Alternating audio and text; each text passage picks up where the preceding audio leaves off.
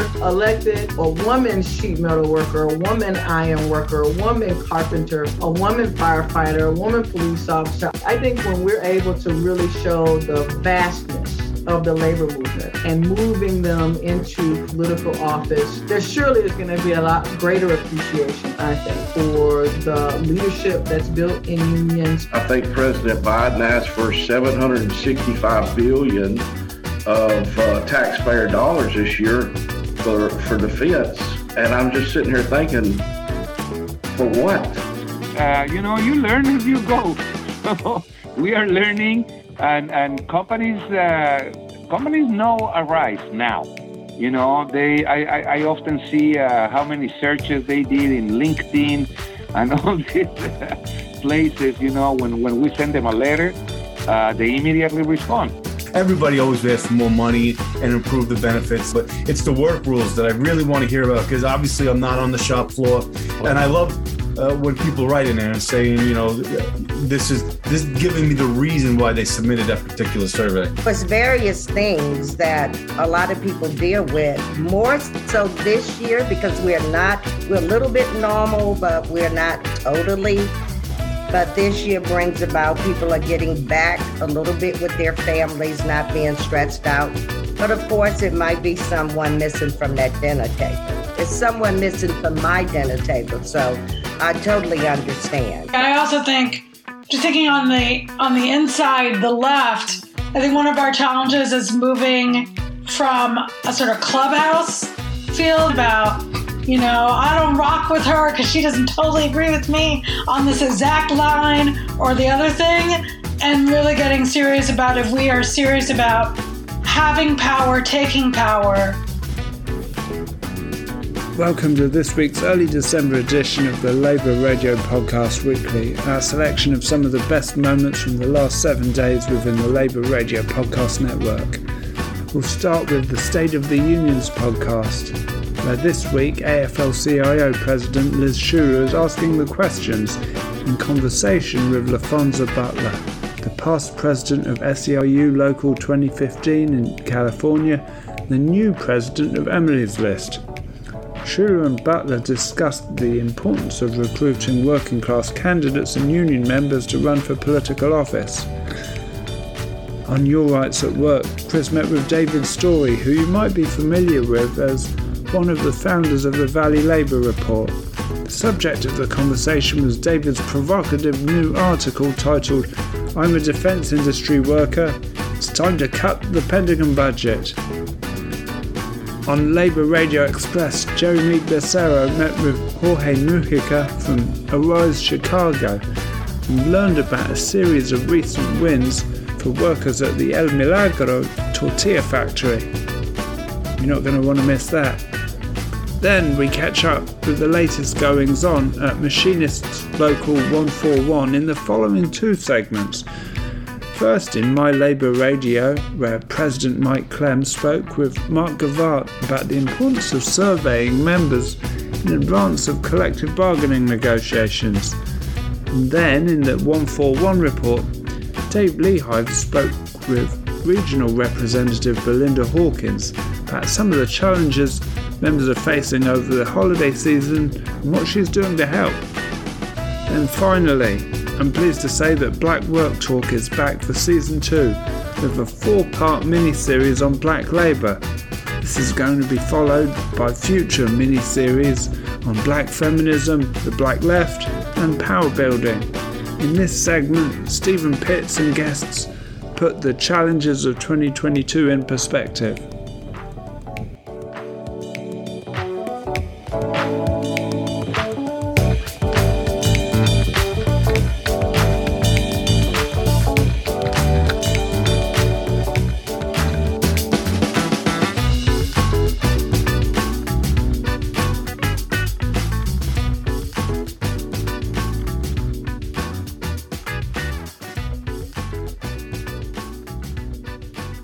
This is State of the Unions. I'm Tim Schlittner.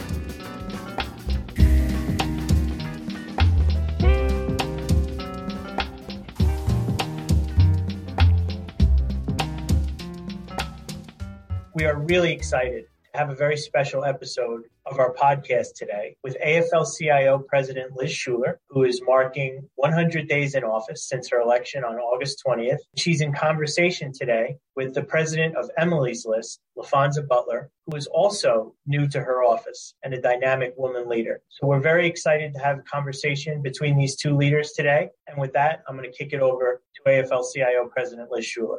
Thank you so much, Tim. And I want to thank you and Carolyn for the expert job that you do on the podcast each and every time. And I'm so thrilled to have LaFonza with us. LaFonza, I know you were in high demand as a newly elected president, and I am so grateful to you for joining us and just want to say welcome. Thanks so much. This is actually one of the first, if not the very first podcast that we have prioritized getting done. And it just matters so much to me that we do it with the men and women of labor. So I'm grateful to be able to be a part of it today. And I'm honored to be able to celebrate your first 100 days of leadership, Liz, that I know there are going to be hundreds more moments to mark as you take on the leadership of working men and women and families all across the country. So I was wondering if you could tell us more about your vision going forward. I'm a big believer and really learned as a part of my time as an organizer, in order to really know where you're going, you got to know where you've been. And that story, I think, remains true, particularly at Emily's List, as I think about the future of building power for women and making sure that Emily's List endorsed women are advancing and being able to lead careers of political service or elected service, public service, when they put themselves up for consideration. And more than 35 years ago, about 36 years ago, Ellen Malcolm, the founder of Emily's List, gathered about 25 women in her basement. And they came together with the understanding that it was their voice and their money that could make a greater impact when they chose to do it together. And it's that sort of foundation of Emily's List and that the theory of doing something impactful together that I think was really intriguing for me as I thought about coming to Emily's List, but also now that I'm here, as I think about how we plot a pathway forward. It's important for folks to know that Emily is not a person. It is an acronym. And the acronym is Early Money is Like Yeast. The joke is it makes the dough rise. And so at Emily's List, what we do is work to make sure that we are supporting women, exactly the kind of women that you talked about. Women who come from different economic backgrounds, who don't have the ability for their families to write the check for their entire campaign. Women of color who may have historically not seen themselves as a part of Emily's List. In addition to togetherness with women voters and women in our communities as these candidates are moving forward, making sure that they're connected to organizations like their local affiliates in the labor movement, whether it's the firefighters or the police, the teachers or the nurses, making sure that they understand that these are organizations that represent their neighbors, and inviting them to appreciate that there's a difference between the sort of media critique of unions and who they know to be the firefighter or nurse who lives next door to them and the issues that they have talked about trying to solve if they ever got a chance. And so what I want to do at Emily's List really is about building on that foundation, that spirit of togetherness, throwing the doors of Emily's List wide open so that every woman knows that Emily's List is an organization where she belongs.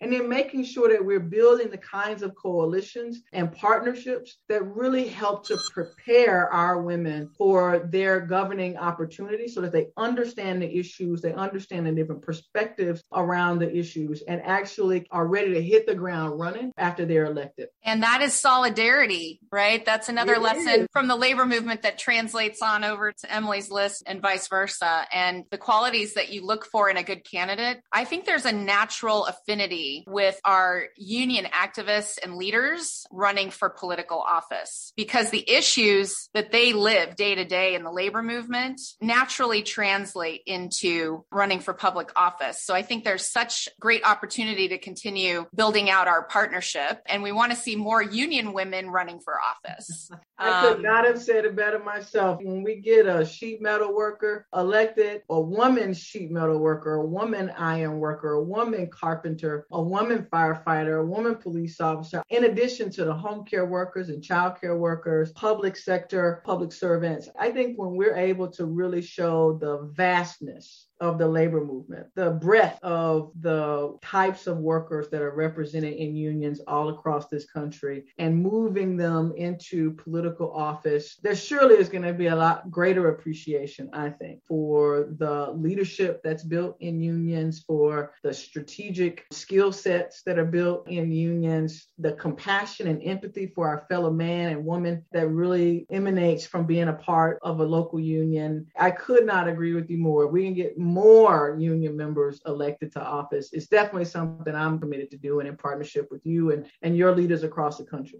Thank you so much for inviting me. Thank you so much, LaFonza.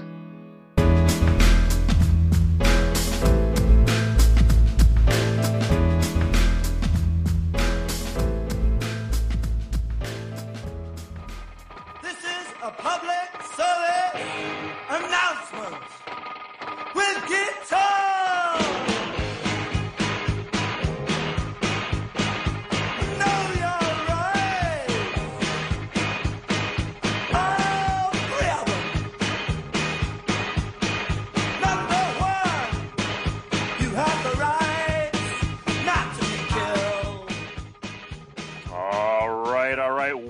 Welcome to Your Rights at Work. I'm Chris Garlock here once again with labor lawyer Ed Smith.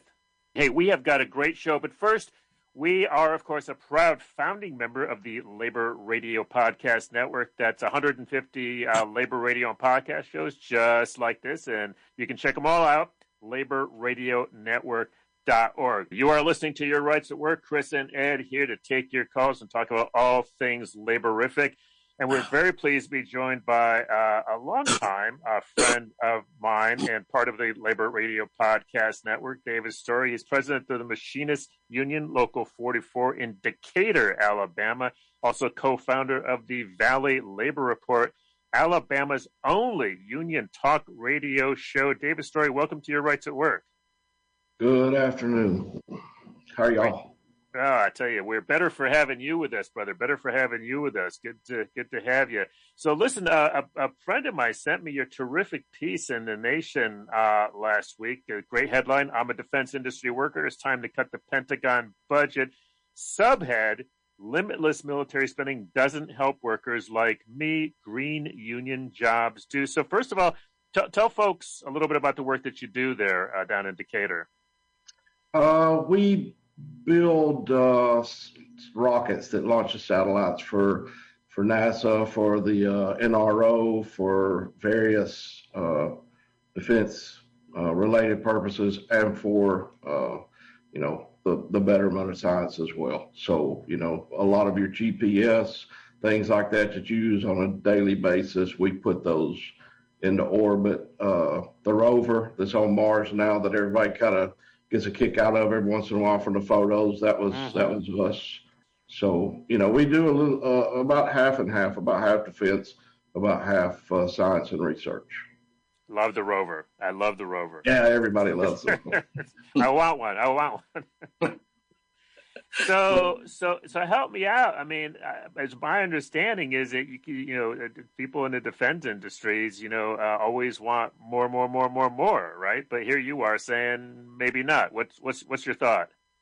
Yeah, well, I mean, the basic premise is shifting away from the defense industry spending and moving towards sustainable energy. And we've got a lot of talk in Congress, mostly in the House, of course, about the Green New Deal and things like that. And that catchphrase kind of covers up for a lot of what actually goes on.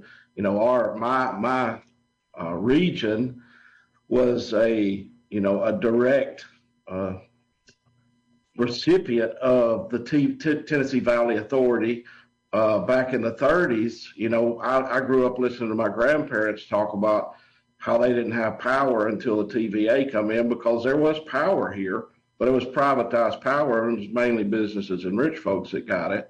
Well, we've relied on that. We've got a co-op. I pay my electric bill through a cooperative that I'm a member of, we own the cooperative, so our rates is lower than just about everybody in the nation.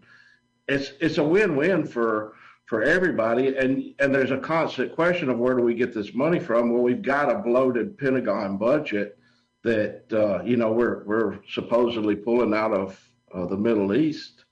We're spending, I think President Biden asked for $765 billion of taxpayer dollars this year for defense. And I'm just sitting here thinking, for what? And I don't think people, I done the calculation before I came on with y'all, and there's roughly 144 million taxpayers in the U.S. Just the defense spending alone, that's $5,300 per taxpayer that will pay one way or the other, either through their payroll taxes, through increased costs somewhere else. They're going to pay that in defense spending. And I just think most people don't never put those large numbers, they don't correlate it with what it's costing them and what we're benefiting from it. Because in my opinion, we're not benefiting anything from spending the past 20 years in Iraq and Afghanistan compared to what we could be benefiting by moving away from carbon-based products and towards sustainability in the electrical field. Workers need to be leading the way. For I'm 50 years old, and for my entire history, I've never seen workers leading the way on moving an industry out of one and into the other. And a lot of it's because of apathy. A lot of it's because of afraid of being able to do something that they never done. But if we use the workers to lead the way, and the workers have the voice, then there's not going to be a bunch of politicians trying to figure out how to shift money out of this into their buddies' pockets somewhere else. It's going to be ensuring that we get a fair share of that profits, and also that industry is created and not just demolish one and then shift it over into somebody else's pockets. Thanks for listening, folks. We'll see you next week. Thanks so much to our engineers, Mike Nasella and Kalia. Take care, everybody. See you next week.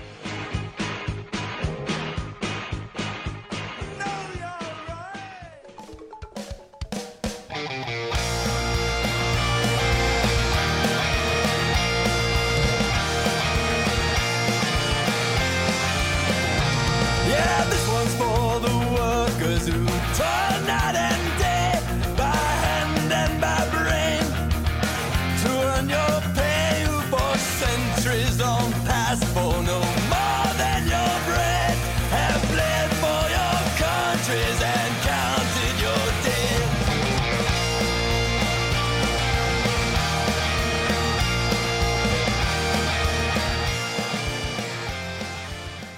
You're listening to WLPN 105.5 FM Chicago, and you're listening to Labor Express Radio, Chicago's only labor news and current affairs radio program, news for working people by working people. I'm your host, Jerry Meade Lucero, and this is the Sunday, November 21st, 2021 edition of Labor Express. On tonight's program, we have a return of an old friend of Labor Express, Jorge Mujica, legendary Chicago immigrants' rights activist and organizer with the RISE Chicago Workers Center. I talked to him last week by phone about the recent victories of the workers for the El Milagro tortilla factories in Chicago. I also took the opportunity to get Jorge's thoughts on the dwindling hopes for significant immigration reform under the Biden administration. Let's, start off with maybe just the whole background and beginnings of this situation. It's funny, when I first started seeing the news about workers organizing at El Milagro tortilla factory, I was thinking of back in the 70s when Rudy Lozano got his kind of first start as an organizer organizing Del Rey tortilla, right? So it's in some ways this is an old struggle, but I guess. And I guess just like the name says, El Milagro, you have a miracle because you have some breakthroughs finally. My understanding is this particular organizing with El Milagro started with COVID stuff in 2020. Is that right? That is correct. Yes, we have had workers of El Milagro like forever coming to our RISE all the time with individual problems. Workers' compensation cases, and so on and on. But last year, precisely at the beginning of the pandemic, pretty much, because it was April of 2020, workers came back to a rise, but in groups, like saying, hey, this is pretty bad, the conditions, so many people infected, so many people sick, and we already have some people who have died. So what do we do?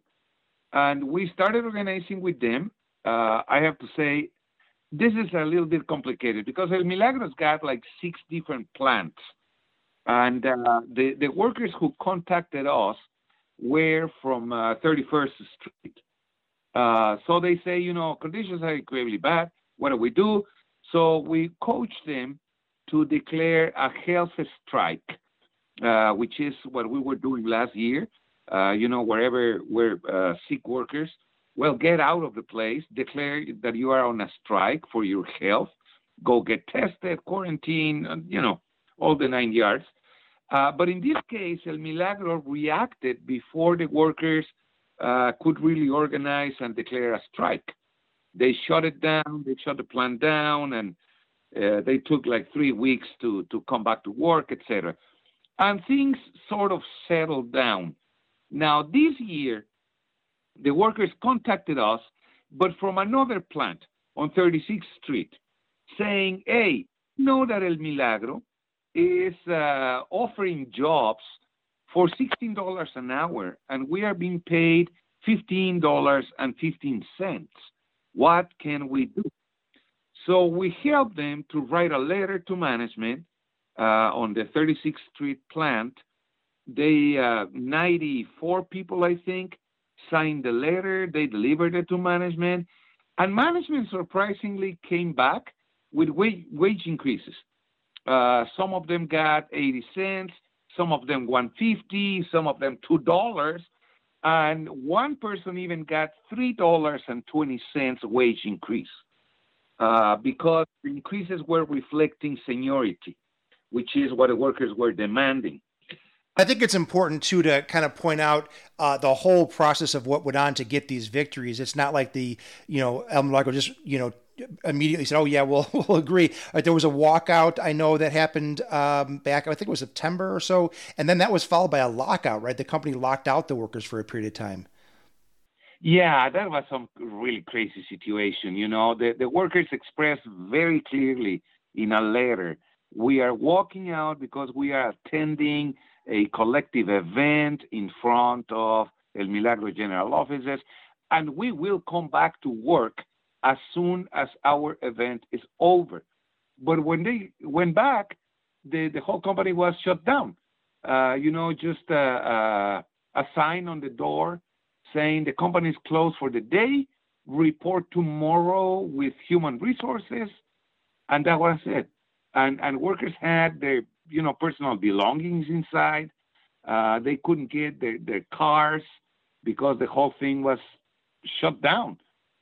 So we had to call the police department, to force El Milagro to the office, the plant, and then the workers could get, their car keys and their purses and whatnot. It was a really bad decision by El Milagro. But what we got is that we had two days in a row of actions, because the next day everybody had to report to human resources. So we went with the workers, and we ended up in El Milagro paying for the hours the workers had not worked. The lockdown hours were paid for by El Milagro. So, complete success on the side of the workers. That's really impressive. You guys have really, of course, over the years gotten better, I think, at these direct actions and so on, too. And it's really amazing how that's paying off in this case. Absolutely, yes. You learn as you go. So we are learning, and companies know Arise now. I often see how many searches they did in LinkedIn and all these places. When we send them a letter, they immediately respond.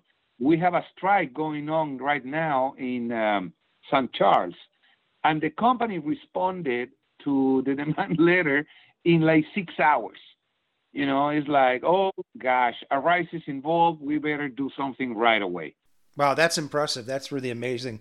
Thank you to Jorge Mujica of Arise Chicago Worker Center, as always, for his great insights on his organizing work and immigrant workers in particular.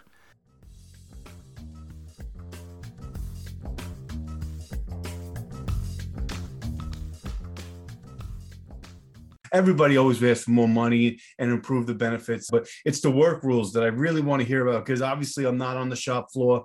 And I love when people write in there and saying, you know, this giving me the reason why they submitted that particular survey. And now, here's your next episode of My Labor Radio. All right, how you doing, everybody? This is Mark, your host on My Labor Radio. Thanks for joining us for this episode. Today, we'll talk to IAM, International Association of Machinists and Aerospace Workers, IAM 141, President, Directing General Chair, Mike Clem. He was appointed in 2015 and elected in 2018 to that position. I'm going to go through a number of things dealing with your hierarchy, the structure of the things you do, and the people you represent, because I know right now one of the big things you're doing is a survey among your members, because you're going into contract negotiations in the next year. Talk about the importance of that survey and the folks coming back and giving you information. So it's actually crucial to the success of the negotiation process. You know, a lot of people are under the false premise that Mike Clem or the union negotiates whatever they want, but that's not the case. And what we do is we canvass the membership. We have 7 different contracts on United, so we got to break it down by contract. And then the more participation we can get, the better it will serve us in providing proposals to the company that we need for our members' benefits and what they want. Now, everybody always asks for more money and improve the benefits and all kinds of stuff like that. But it's the work rules that I really want to hear about, because obviously I'm not on the shop floor. And my negotiating team, although they're closer to the shop floor than I am, I just really kind of want to hear. And I love when people write in there and saying, you know, this giving me the reason why they submitted that particular survey. Yeah, that gives you good context and background to it, because you can't be everywhere. You had your upbringing, for lack of a better term, when you started at JFK at United in 92. So you have your frame of reference, but that's not always everyone else's. And that's where you need that input. Absolutely. And the more participation we can get, the better idea we have of what the membership is looking for. So it's crucial, to say the least. So going forward, you look ahead, your negotiating team, how is that derived? Where do you find those folks? And are you getting them from the north, south, east, and west? And you got Guam and Hawaii and everywhere here. So we do get them from all over the country. We usually tap into people that serve on the committee, you know, the local grievance committee from that particular, that's the leadership from that particular location. Sure. I mean, listen, you're always you can't have a, 50-person negotiating committee. So you just try to get as much from around the country. So we have people from San Francisco, LA, Chicago, Houston, Newark, Dulles. So we got them from all over the country right now. That's great. Now, I was looking at some of the safety stuff you guys do too, because it's a new subject altogether, but I think the safety of the members is so important, because we all know about our Workers' Memorial Day, April 28th of every year. We've lost members, and that's one of the things is a tragedy that we can control. We want to make sure that everybody that goes to work goes home safely. Talk about your safety representatives and some of the work that they're doing in their individual areas to talk to folks in their stations and getting them that information on safety. You're absolutely right, Mark. It is a crucial part. The most important thing is that our members go home the same way they came to work, same way they punched in the clock. We want them to punch out the clock the same way. I got 3 fantastic safety directors all throughout the system. We now inject this whole wearing a mask, and people are angry about it, whether they're angry in the terminal, or they're angry in the air. It's unprecedented stuff that's going on in the treatment of the members. So talk about some of those violence things that a lot of folks are facing right now. Yeah, and unfortunately, that's really for our customer service group. You know, the IAM doesn't represent, well, let me rephrase that. District Lodge 141 doesn't represent flight attendants or pilots, but our customer service group, they are dealing with hostility all the time. It's an unfortunate situation. It's not something that we union members have put in place. It's not even something that the company has put in place. It's a federal requirement in the airport, on the airplanes, and people just, for whatever reason, they get frustrated with this, and instead of channeling that anger the correct way, they take it out on people that are working at the airports or on the airplanes. And it's not their fault. They're just trying to, this is the rule. Sorry. This is the rules. This is right. what they're getting paid for everybody's safety. Nobody right. likes wearing a mask for the most part, right? Right. And hopefully in January, the federal mandate will get lifted and people that want to wear them can, and people that don't want to wear them, they don't have to. Hopefully. You know, we've all turned around our lives to accept what TSA makes us go through to get into, you know, so it's important. This is just another safety feature. It's for your safety. Mike, it's been fantastic. I do appreciate you giving me your time and talking to the folks. We'll spread this around. And Mark, I can't thank you enough for affording me the opportunity to sit here and talk to you. So thank you, sir. Thanks for everything you do for the unions out absolutely. I'm just one of those guys.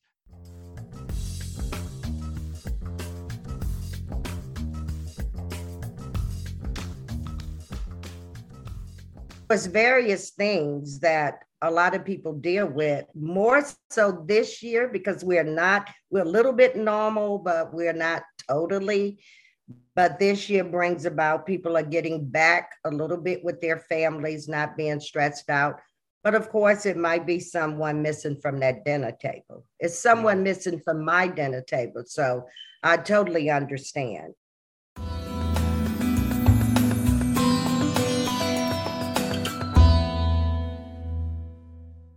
Welcome, brothers and sisters of the Machinists Union and our allies in the labor movement. This is your weekly 141 report, and I'm your host, Dave Lehive, a communications representative for District Lodge 141. Our conversation this week brings 141 viewers to Houston, Texas, as we talk to the District 141 Employee Assistance Program for United Airlines, South Central Regional, Melinda Hawkins. With the holiday season now upon us, we all know it can be very stressful for everyone. Join us as we discuss this and other issues, all of this and more, as our 141 report starts now.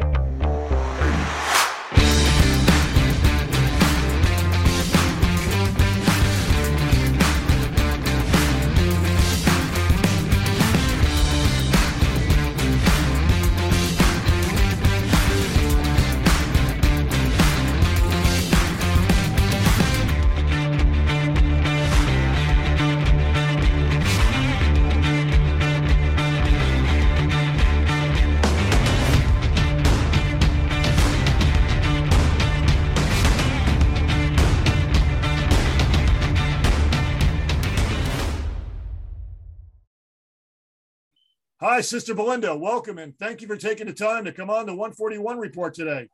Hi, Dave. How are you?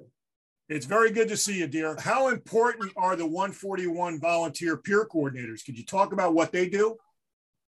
Oh, they're very important to me. If I'm traveling and I'm not in the station, the peers are there for people to call. We do have a list of or org chart of all of the peers in every area that I cover.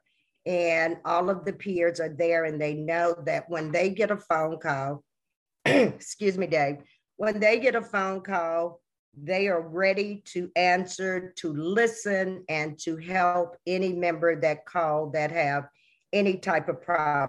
So they can handle it, and they've also been trained. They've been in on the Zoom classes as well. And we know that a lot of our members deal with a lot of stress around the holidays and stuff.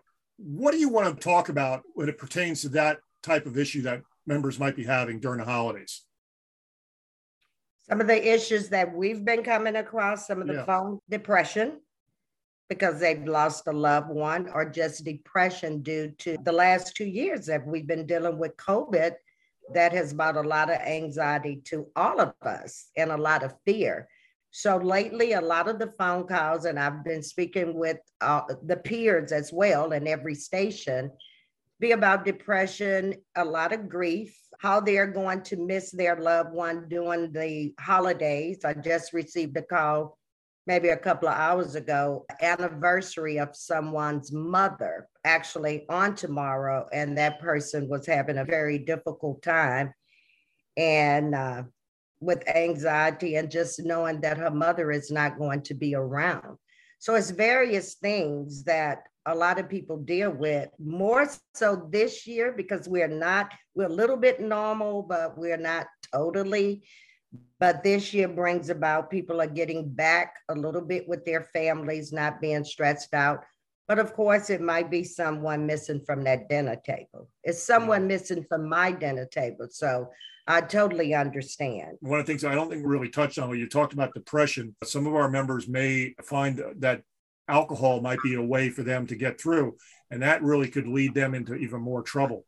So we have ways of helping them out if they're having substance abuse, correct? Oh, absolutely. I have many people in treatment right now, Dave, that during COVID, when people were staying at home, they was isolated, and alcohol did become a thing that a lot of people did, besides other opioids and drugs and even medication that the doctor prescribed you. So that's been on the rise, and mental health is definitely on the rise, which is extremely sad, but I think it all stems from people being isolated and not being able to be around each other. Yeah. But we do have counselors, and as I tell everyone that place a call to me now, I'm not a counselor, psychiatrist, or psychologist. My expertise is to listen to you and to give you some guidance and get you to the right place where we can get you help. Listening skill, being EAP, is extremely important. Yeah. Helping our members get to the treatment centers that they need. That's what we do. We do If they need that help, we can get them there. So, absolutely. And when great. A person reach out, Dave, that takes a lot of courage. And I know that, all of the peers know that. And so it's important to us to get right on it, to follow up with it, and to stay with them while they walk through this journey of recovery. Yeah, that's great. That's great. This wraps up this week's 141 report. I want to thank you, sister, for this really informative report and hearing about all the good work being done by you and fellow EAP representatives.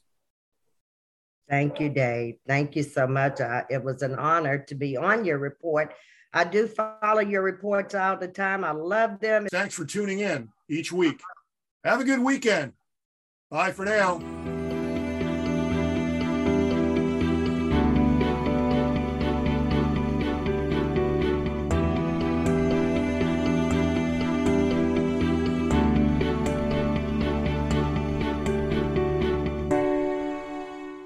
I also think, just thinking on the inside, the left, I think one of our challenges is moving from a sort of clubhouse feel that we can sort of get locked in about, I don't rock with her because she doesn't totally agree with me on this exact line or the other thing, and really getting serious about, if we are serious about having power, taking power.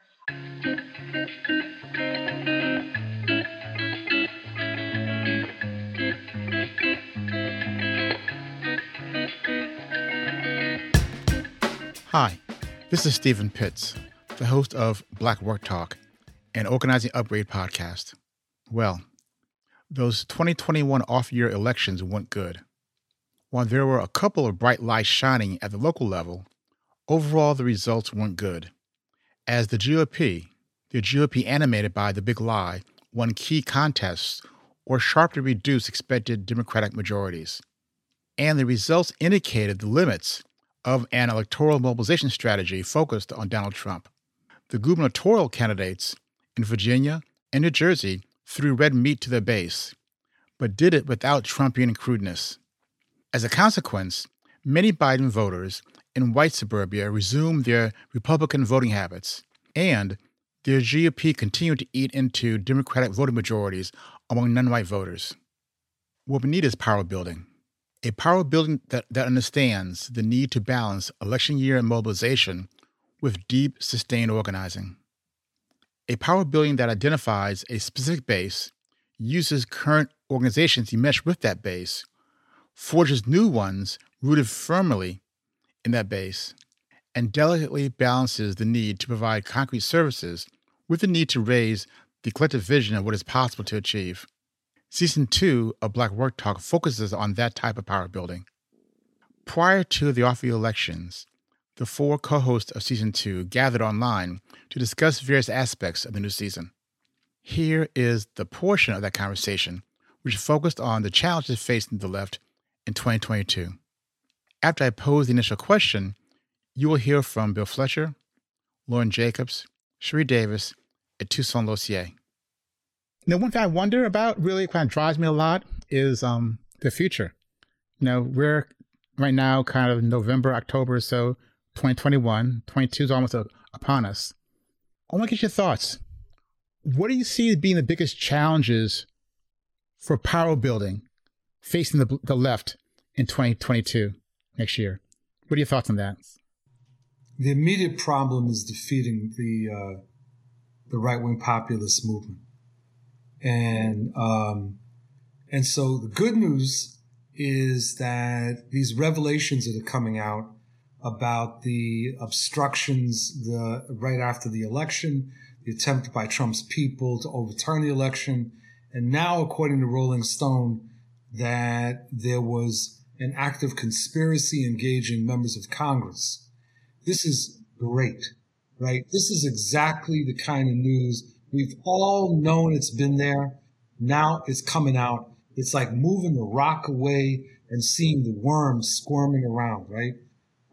And so this is going to be critically important. The other thing is there's an immense amount of pressure that needs to be put on the Biden administration, but we're also going to have to tackle people like Senator, I love to call him Senator Munchkin, right, from West Virginia, and Sinema. We're going to have to basically really put an immense amount of pressure on these folks. And see, this is why that notion, elections matter, elections have consequences, that we on the left often don't get that. And we're always ready to walk away when things don't work out quite the way we wanted to. And there's consequences. Other thoughts? I agree. I also think, just thinking on the inside, the left, I think one of our challenges is moving from a sort of clubhouse feel that we can sort of get locked in about, I don't rock with her because she doesn't totally agree with me on this exact line or the other thing, and really getting serious about, if we are serious about having power, taking power, we're going to have to work together and ride together in ways that are going to strain tensions, but we got to figure it out and do it. So we can't be sort of splitting apart and doing our thing that we like to do, where it's like this person took a position on one bill or one sort of minute thing that I didn't totally agree with, and so they're dead to me. We got to be able to ride through having principal disagreements with each other and still be able to move forward and confronting power on all of its faces. I'll say one of the things that comes to mind for me, and it's very similar or kind of fits within what Bill and Lauren have already said, is that we also have a challenge. There's a lot of new people who got involved with elections. But we also, I don't know that we've done enough of the kind of political education to be able to, bring folks fully in, organizing, to get to the finish line kind of thing. And I'm also a little bit concerned about, the splintering that's happening around vaccination. Are you vaccinated? Are you not? What is your take on that? The fact that some people haven't been engaged, again, since we had the last election. And so the question is, in some places they're continuing to have conversations and have been. In other places, I think there's a little bit of attrition. So I think for me, it's still the issue of how you engage people, how you meet people where they are, but also don't run to the finish line and kind of leave your folks on the sideline. And so I think those are some of the challenges that I'm trying to kind of think through as well. Yeah, just to build on that, I think 2022 is obviously going to be an important year because of the midterm elections, and that's going to occupy a lot of our time, attention, our organizing, our outreach efforts, but just trying to think through kind of what we're looking to do in the moment where we have an opportunity to potentially have some impact in terms of thwarting the kind of right-wing backlash that we're seeing, have maybe some opportunity to translate and make meaning out of that backlash in a way where folks are clear about how much of that is not simply a response to having a Democrat in office or particular policies around vaccinations or what have you, but also a lot of that is in response to even sort of perceived, maybe not even actual advances that are supposed to be in the interest of Black folks, and just navigating that dynamic and making that legible and clear to folks in a moment where many are likely to still feel very frustrated and disillusioned with the kind of tepid outcomes, actual legislative or policy changes coming out of the Biden administration. That was Bill Fletcher, co-host of the Black Labor miniseries. Lauren Jacobs, co-host of the Power Building miniseries. Cherie Davis, co-host of the Black Feminism miniseries. And Toussaint Lousier, co-host of the Black Left miniseries. As you can tell by the richness of that conversation, we'll have a phenomenal season. Remember, episode 1 of season 2 drops on Wednesday, November 17th, as Bill and I begin the Black Labor miniseries. Until then, stay safe and be well.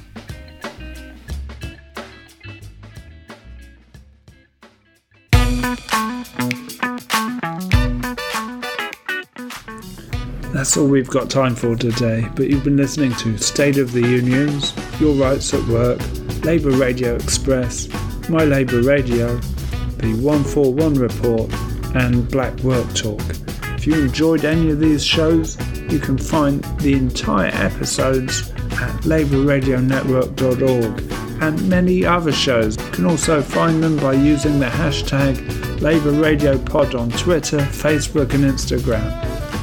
Labour Radio Podcast Weekly was edited by myself, Patrick Dixon and Chris Garlock. I also produced the show this week, and Harold Phillips has ever worked on our social media.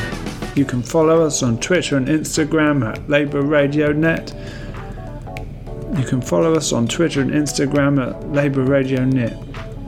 You can follow us on Twitter and Instagram at Labour Radio Net. For Labour Radio Podcast Weekly, this is Patrick Dixon. Hope to see you next week. Thank you.